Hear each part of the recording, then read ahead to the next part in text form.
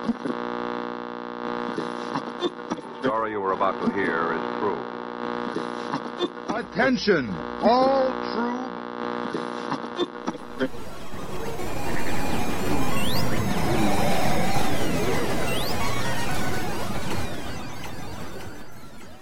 She's alive! Alive!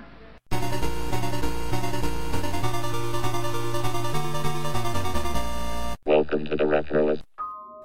My family had this giant hi-fi stereo. It was probably 7 feet long, it had giant speakers. You lift the top up, and then there was this console inside. It was beautiful blue light. I loved it to death. I would play pretty much just children's albums when I was allowed near it. Sometimes I'd turn on the radio. I remember it had this really warm, soft tone to it. On the sides of the stereo, there were these sort of underslots that weren't easy to get to, but my family would store all their albums in there, and generally I had my albums that I liked, and those would always sit on the top, and I would constantly be throwing them in. But sometimes I'd like to leaf through them, and at one point I found an album by Dolly Parton. It was the album Here You Come Again, and it had Dolly on the cover. I had seen Dolly on, I think, The Tonight Show, I'm not sure where, but I decided to put the album on, and I really enjoyed it. I really liked the main song, Here You Come Again. I liked Loving You, Two Doors Down, just everything about it. It's funny, as I talk about it now, I hadn't listened to the album again until recently,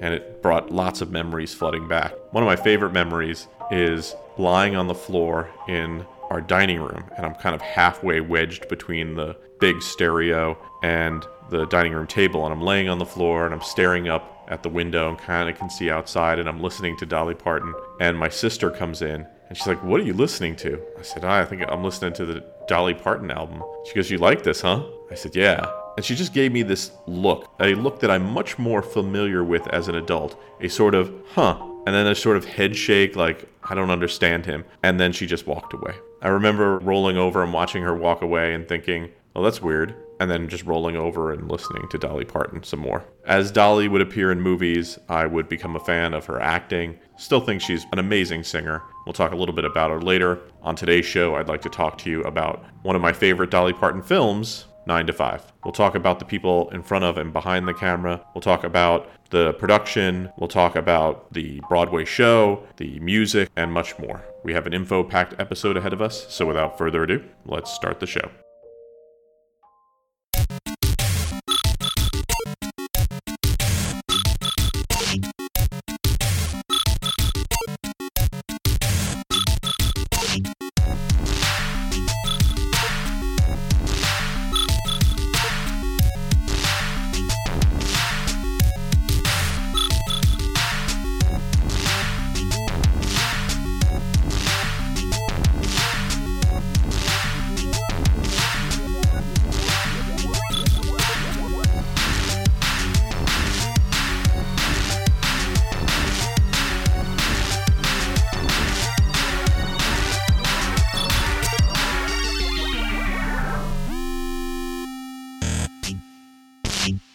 Nine to 5 is a 1980 comedy directed by Colin Higgins. It was written by Higgins and Patricia Resnick, and it stars Lily Tomlin, Dolly Parton, and Jane Fonda. The story is about 3 working women, late 70s, early 80s, who have a lot of good ideas, but they have kind of a jerk of a boss played by Dabney Coleman, masterfully by Dabney Coleman, and the whole story concerns them getting revenge, rising up. As I mentioned, the film was directed by Colin Higgins. He was born in 1941. He passed away in 1988. And I've talked about Higgins before when I covered Foul Play a couple episodes back. And he also wrote the screenplay for the 1971 film Harold and Maude. So Harold and Maude, Foul Play, and 9 to 5. And add to that, he also wrote the script for the 1976 film Silver Streak. So you could pretty much sit me down in front of a TV and just show me Colin Higgins films or Colin Higgins penned films, and I'd be happy all day. Big Colin Higgins fan. The film was co-written by Patricia Resnick. Resnick, as a writer's best work, might be 9 to 5 to me, but she also worked on 1978's A Wedding and 1992's The Player. So let's talk a little bit about where the idea for 9 to 5 came from. In the late 70s, early 80s, Jane Fonda had started her own production company. She was hearing stories from a friend about a women's office workers organization. And taking that idea, she went back to the 1948 film Unfaithfully Yours, which is a Preston Sturges comedy, and mixed those ideas together, and you get 9 to 5. Patricia Resnick would write the first draft of the film. Then when Colin Higgins came on to direct, he would rewrite the script. And that was a challenge because he needed to make room for all 3 stars at that point. Fonda was very much into the artistic process and didn't push to have the film go into production too early. She wanted to give Higgins time to finish the rewrite, make sure that everybody's schedules were complete, and that was difficult for Lily Tomlin, who was exploding at the time. We'll talk a little bit about her later. Higgins said he actually expected a lot of tension on the film, but the 3 stars got along quite easily with one another, and they were committed to finishing it, even though Tomlin at first wanted to get out of the film. Something else we'll talk about when we get to Tomlin. The movie was filmed in California primarily, in and around Los Angeles, including Bel Air, and the story appears to be set in Los Angeles in general, but if you watch the opening credits, which is a montage of shots, it's actually of San Francisco, something I would find out when I moved to San Francisco and I was watching 9 to 5, and then I got really confused because I had thought, well, this is an LA film, and suddenly I'm seeing it as a San Francisco film. I think that's just a coincidence. They decided that maybe San Francisco was more picturesque for the montage, and it is. It's beautiful. Fun fact, if you've been to San Francisco, they have these famous twins, Marion and Vivian Brown. There's a brief glimpse of them in the opening credits. So if you're a San Franciscan, there's a little Easter egg for you. We'll return after these messages. I always make 2 packages of rice-a-roni at one time. Besides having it for dinner, we like it warmed up for breakfast. It's a great break from hash browns, and we replace those sugar-coated cereals with nutritious rice-a-roni. And for lunch, rice-a-roni extends our leftovers or blends beautifully into soups. Of course, rice-a-roni is the family favorite for dinner tonight, and tomorrow night, and the next night. Rice-a-roni, the San Francisco treat. And now, back to our show. So I'm going to talk a little bit about the plot of the film. I'll try not to go too deep. If you haven't seen the film, you might want to not listen to this, or just listen to it and then watch the film afterwards. The film is about 3 working professional women: Judy Burnley, played by Jane Fonda; Violet Newstead, played by Lily Tomlin; and Dora Lee Rhodes, played by Dolly Parton. All 3 of them have very different jobs. Judy Burnley is just starting her career after her husband and her split up. Lily Tomlin has been at this particular company, Consolidated, for a long time, and Dolly Parton is the personal secretary to the evil boss, Franklin Hart Jr., played by Dabney Coleman. Things get out of hand when you find out just how much of a sleazeball Franklin Hart is, and there's a sort of minor revolt and some bonding, and then almost an unintentional murder, which sort of spirals into kidnapping, and then these 3 take over the office, basically pretending to be the voice of their boss. Needless to say, 2 things happen, wacky hijinks ensue, and they also do an amazing job. So it's an empowerment story and a revenge fantasy all in one, although the revenge is pretty light, and it's much more heavy on the empowerment. 9 to 5 has the critics raving on Overtime. Bingo. The comedy hit of the season, says CBS Radio. I'm no fool. I killed the boss. You think they're not going to fire me for a thing like that? Playboy magazine calls it the liveliest office party of the year. And the New York Daily News says Jane Fonda, Lily Tomlin, and Dolly Parton make a terrific team. 9 to 5 from 20th Century Fox, rated PG. Now playing at a selected theater near you. Now let's talk a little bit about this cast. You had Jane Fonda as Judy Burnley. Jane Fonda, American actress, born in 1937. Fitness guru, I guess you could say. Has been working in film since the 60s. Best known for maybe Barbarella, Cat Ballou, Coming Home, Klute, On Golden Pond. She's done a lot of great stuff. I remember seeing her in Barbarella as a kid and On Golden Pond. A lot of my opinion as a kid of Jane Fonda was not because of her acting ability. I had seen her in a lot of movies, but instead it was because people in my town did not really seem to like her very much. I remember there were bumper stickers on a lot of cars that said stuff like, "I'm not Fonda Jane." I had no idea what it was about. I just remembered that it was because of her opposition to the Vietnam War. Not sure if my town was pro-Vietnam War, but not pro-Jane Fonda. I didn't have much of an opinion otherwise. I just wanted to share this sort of world that I was in at the time. Seeing Jane Fonda on the screen was, for me, pretty neutral. But I had actually friends who wouldn't watch this movie because their parents were very opposed to Jane Fonda. Lily Tomlin played Violet Newstead. She's a widow, has a lot of kids, one of those assets at a company that really helps drive a company but is constantly passed over for promotion or even minor accolades. Tomlin originally turned down the role of Violet because she was working on the 1981 film The Incredible Shrinking Woman, a film I also like. I'll have to cover that. She would eventually work on the film, but would even try to get out once filming started because they filmed these animated sequences in the film early on. And so she's watching herself interact with animated things that aren't there, and she's thinking, I gotta get out of this thing. But the director sat her down, said, come on, please, we'll get through this. And as she started to see more dailies come in, she started to really believe in the project. Mary Jean Lily Tomlin was born in 1939.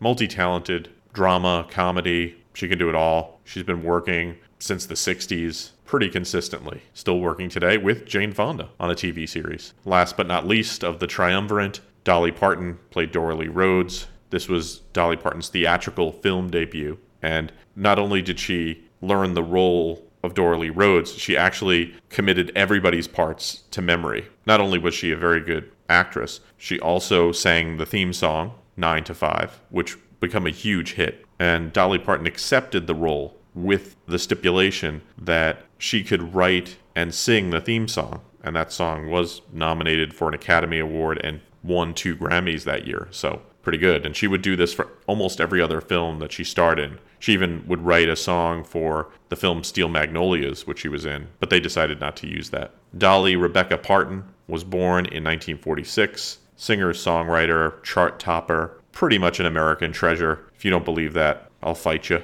What's a great story of conflict without a great villain?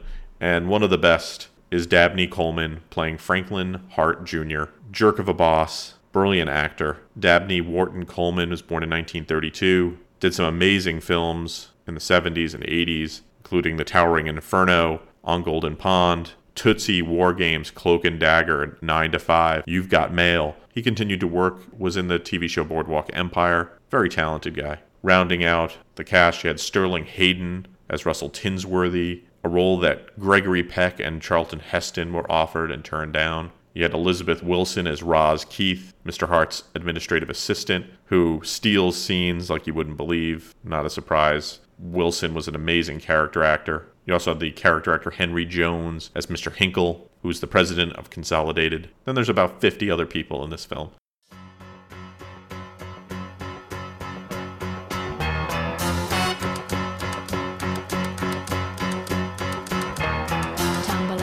And I stumble to the kitchen, pour myself a cup of ambition and yawn and stretch and try to come to life. Jump in the shower and the blood starts. That is the intro to the theme song to 9 to 5, which would become one of the biggest hits of the decade. The song would go to number 1 for 2 weeks on the Billboard Hot 100, as well as the U.S. Country Singles Chart, and was nominated for a lot of awards, including the Academy Award for Best Song. It would go on to become certified platinum. Now, I don't know if you remember at the time, but there's another song called 9 to 5, which is called Morning Train 9 to 5, and that was by Sheena Easton. She released the song in the UK, and the song was titled 9 to 5, but with Parton's song being so successful, and to avoid confusion, they renamed the song Morning Train 9 to 5 for its release in North America. The music for the film was composed by Charles Fox, and there's a pretty good soundtrack to this if you can track it down. Fox was born in 1940, television and film composer. He did the theme song for Love American Style and the original music for Monday Night Football and ABC's Wide World of Sports. In pop songs, he's probably best known for the Grammy-winning hit song Killing Me Softly with his song.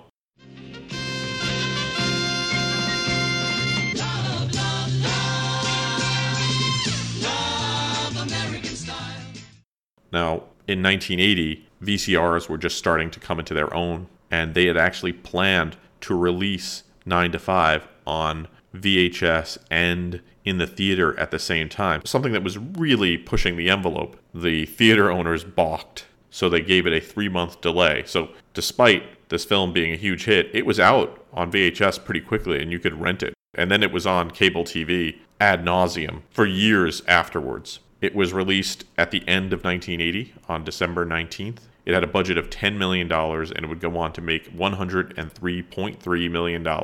It was the second most popular film in the United States that year. Now, can you guess what the most popular film that year was? I know all you Star Wars people are like, yeah, I know this. So it was The Empire Strikes Back, which made double what 9 to 5 made. But then it's kind of interesting to see what was underneath that. Yeah, The Empire Strikes Back, 9 to 5, Stir Crazy, which I love. Stir Crazy did pretty well. It almost beat 9 to 5. It made $101 million. Airplane, which I thought would be the number 2 movie. Any Which Way You Can, if you love orangutans, that's a great film. Private Benjamin, oh, I love that movie. Coal Miner's Daughter, okay. Smokey and the Bandit 2, not bad. The Blue Lagoon, and then finally, at number 10 was The Blues Brothers.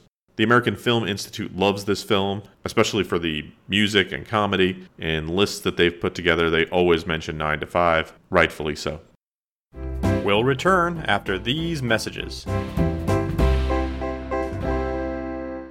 You know who stays in this room? Frank Sinatra. Frank Sinatra? You know who slept in that bed? Kenny Rogers. Kenny Rogers is my favorite. And you know who bit this toast? Dolly Parton. Dolly Parton is the best. And this is the room where they make the Golden Nugget commercials with Steve. Who? Steve. And now, back to our show.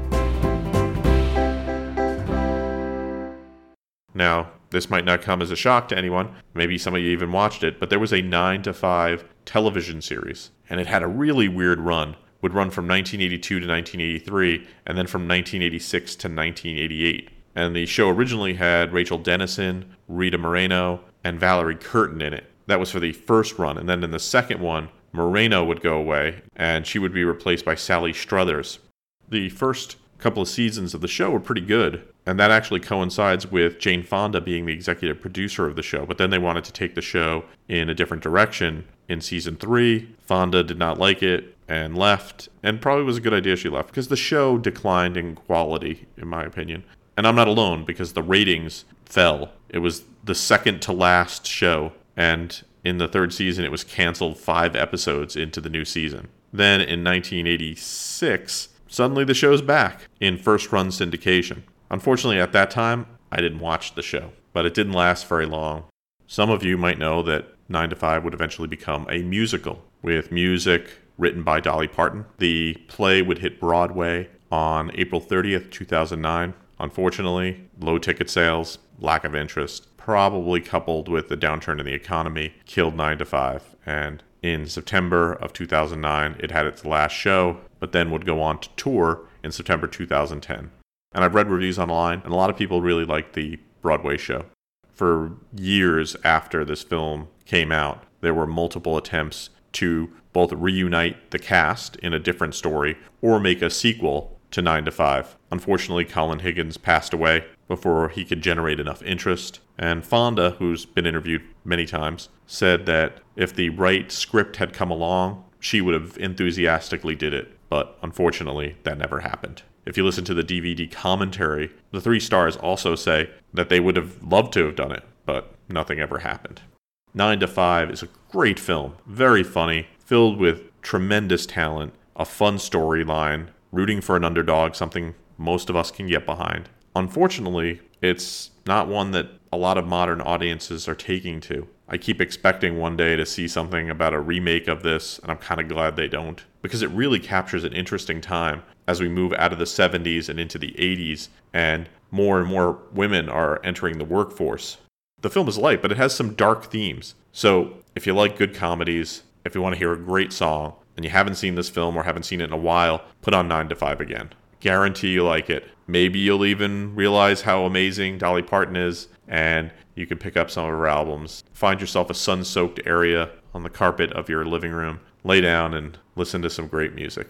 I think that's what I'm going to do this afternoon.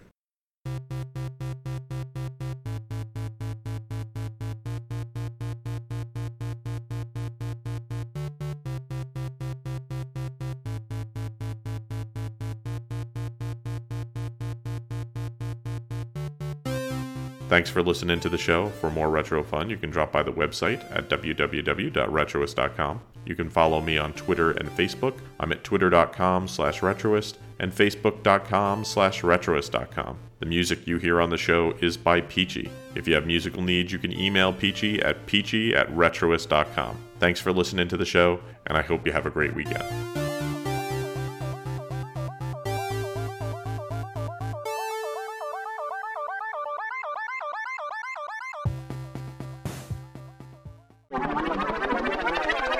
So my sister got a copy of the Jane Fonda tape, which was, I guess, a bootleg of it because it was just on a tape. And then I taped over it, and she was so mad. But then I thought, you've been doing this thing for a year. You don't know it by heart by now? This has been a Retroist production.